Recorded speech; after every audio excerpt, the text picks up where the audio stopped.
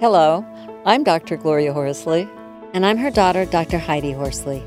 Heidi and I want to welcome you to Open to Hope Conversations, the podcast. We believe that the greatest gift you can give yourself after a loss is hope, using this moment to connect with others who have not only survived but thrived. So let's get started.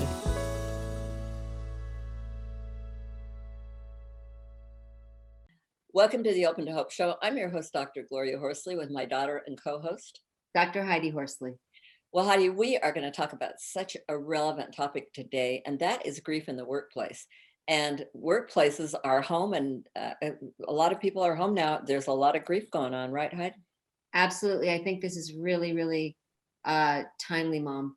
And you spend, like you said, a lot of time with your work family and what happens when you're grieving. And so much of the world right now is grieving so many losses. So we're going to talk with an expert today who is our friend, and we've had him on a show before. We've had him on several of our shows, including our cable television show. And his name is R. Glenn Kelly.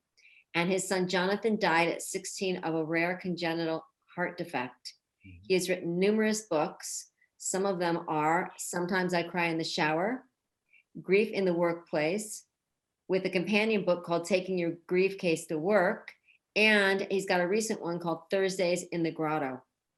He is a very popular workshop presenter. He has served on numerous boards of directors, and he serves on the board of advisors for Le Bonheur. Okay, Art Glenn, welcome to the show. Oh, I'm humbled to be here. I always am. I feel so much gratitude whenever you invite me on.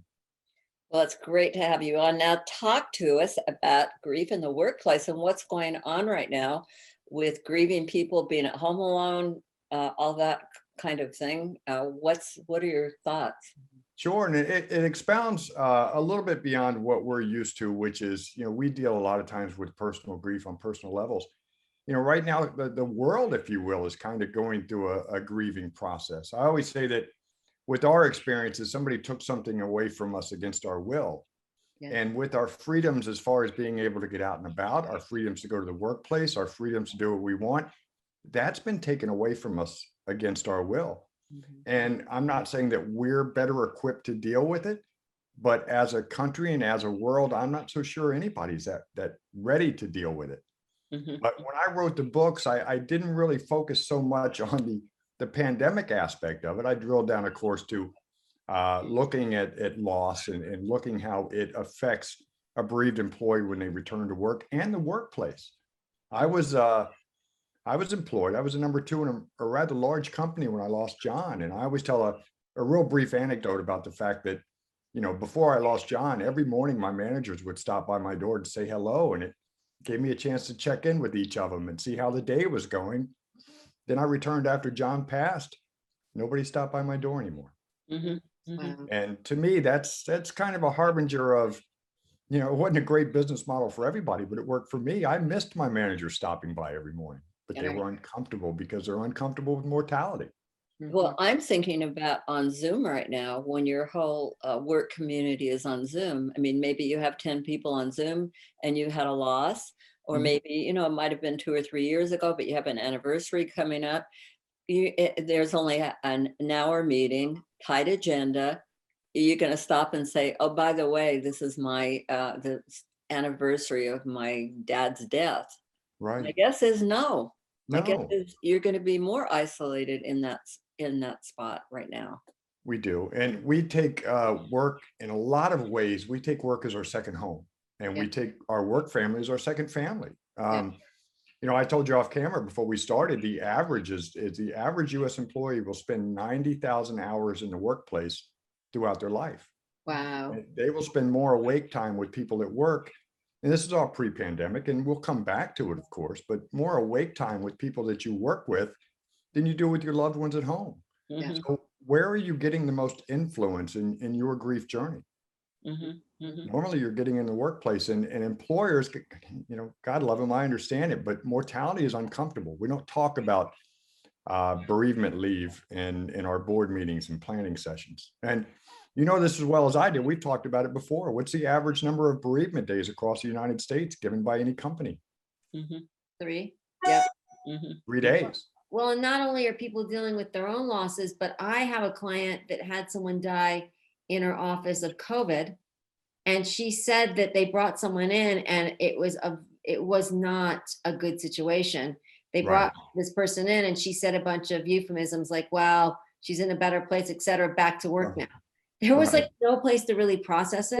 You know, on the flip side, and I hear so many company leaders say to me, you know, we had an employee who lost a child or a spouse, and we did this and we did that.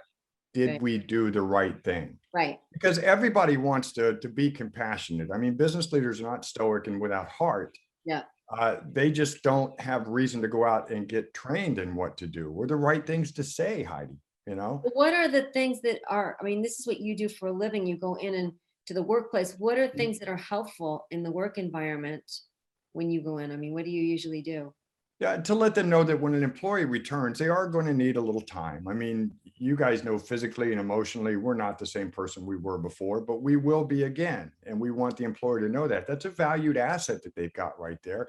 Yeah. Each one of us that are our employees are an investment to the company. They don't want to get rid of us, but they have to understand that there are going to be some limitations when we come back. And not only is it us, but it's also the safety of the other employees when we come back. Think of if you've come back and your sleep patterns have been off or your eating habits have been off because you're going through the acute stages, just transitioning into that point where you can start to function again physically and mentally, you're not going to be as ready as you think you are. And if you're a company who is giving 3 days of bereavement leave and you expect me to be back next Monday, I'm not ready.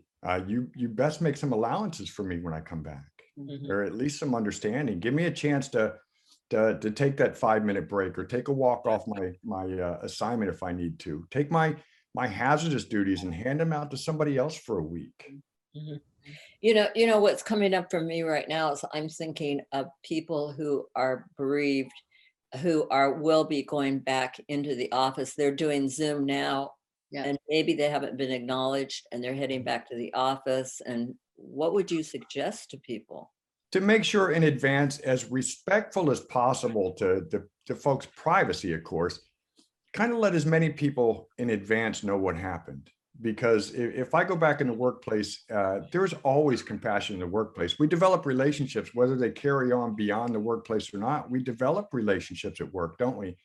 People care about us. And when I walk back into the office and somebody is unsure of what happened with my loss, or they don't know the story at all, what are they going to do? They're going to ask me.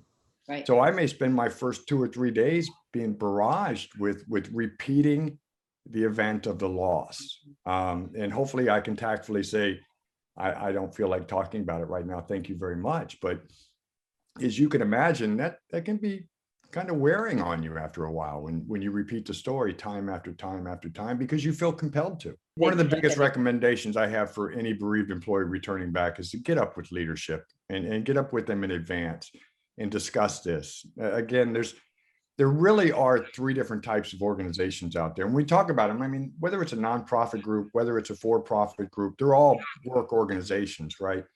But you need to let them know that you're going to be you again. It's just going to take a little time and a little space. I think one of the dangers out there, and people don't look at it the same way that I do, but I talk about the 3 types of workplaces. And one is the compassionate ones that want to make sure that you're taken care of if you've had a loss. The other is the flip side of that coin, which is a hostile working place or work environment, but they are still out there, believe it or not. You know, the job is a job. And if you can't do it, get out. We'll find somebody else that will. Mhm. But in between is the indifferent workplace. And is that indifferent workplace really any better than the hostile working place or Right. work environment? Because if I come back to work and I'm sitting at my desk all day with my face down in my hands and nobody is doing anything, Right. is that any better? Right. And a lot of it is the uncomfortableness of mortality. Face it, it's just something, loss is uncomfortable to anybody else. And they want to get over your loss a lot faster than you are. I mean, we all know that, but it's tough, especially when you're indifferent to it. And I think we need to bring more light to that. Mhm, mhm. And realize, if you're listening to the show, you may be entering one of those environments. So maybe some kind of preparation, talking to family members about it, being aware of it, Mhm. reading one of your books, both of your books, Grief in the Workplace and Taking Your Grief Case to Work, Sure. will be good preparations for people who are going to re-enter the workspace. Well, I know writing's been really good for you, and I wanted to talk a little bit about your new book because Mhm. you've ventured into the world of a Fiction. novel.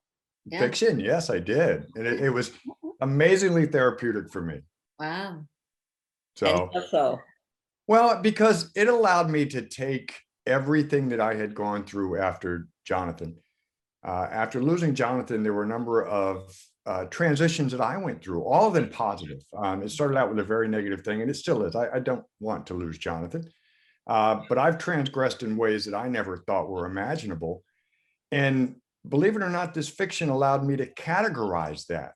Oh, Say, hey, I went through this phase. I went through this phase. I grew by doing this. I experienced this, and it was so helpful. And I was able to take a storyline and weave that into something that's got some action, some adventure, wee bit of romance, horses, black bears, Native American Indians. And I turned it into what I thought was, well, let's just say it's therapeutic for me. And I hope it's entertaining and it touches others that have experienced the same thing that I have, which is either a loss or any profound event in your life that makes you think, my God, I've gone through the fire. Where am I now? How do I move forward? Is this it? yeah. No, it's not Those it. are those are powerful questions. Oh, they are. And it all brings us back to just realizing that to me, I think the theme of the book is the journey is actually our destination. Huh? Does that make sense? Yeah, It yeah, does. absolutely. The true destination of our life is to experience this journey that we're going through, meet wonderful people and grow and develop together and discover what unconditional love really is. Yeah. Without my son, I don't think I would have ever known. And no offense to anybody that I've been in a romantic relationship with, but, I don't think I would have ever experienced the level of unconditional love that I experienced with John. And even if I knew I'd lose him after 16 years, I'd never give that up. Never. Yeah. So So tell us how people can get your book and where they find you and all your books. well, they're all on Amazon, but they're also all on my website, rglenkelly.com, both in ebook and paperback. But they're available on Amazon as well. Well, thank you again. It's so great to see you again and take care. The pleasure is always mine. Thank you. Ron, thank you. Thank you for your energy and your light, and thank your son because he is definitely your guiding light here. I love how his spirit is shining. So No, thank you. And it's the pleasure is all mine. I walk in your shadows. I always have, and I'm so appreciative for everything you do out there. Thank you. Well, Thank thanks everybody for joining us on this show today. And Heidi and I always want to remind you that if you've lost hope, please lean on ours until you find your own, and God bless. I'm Dr. Heidi Horsley. You have been listening to Open to Hope, the podcast. You can follow Open to Hope on Facebook, Instagram, and Twitter. To learn more, visit us at opentohope.com and go to Apple Podcasts to subscribe. I'm Dr. Gloria Horsley. Join us again next week for another Open to Hope conversation, where we invite you to lean on our hope until you find your own.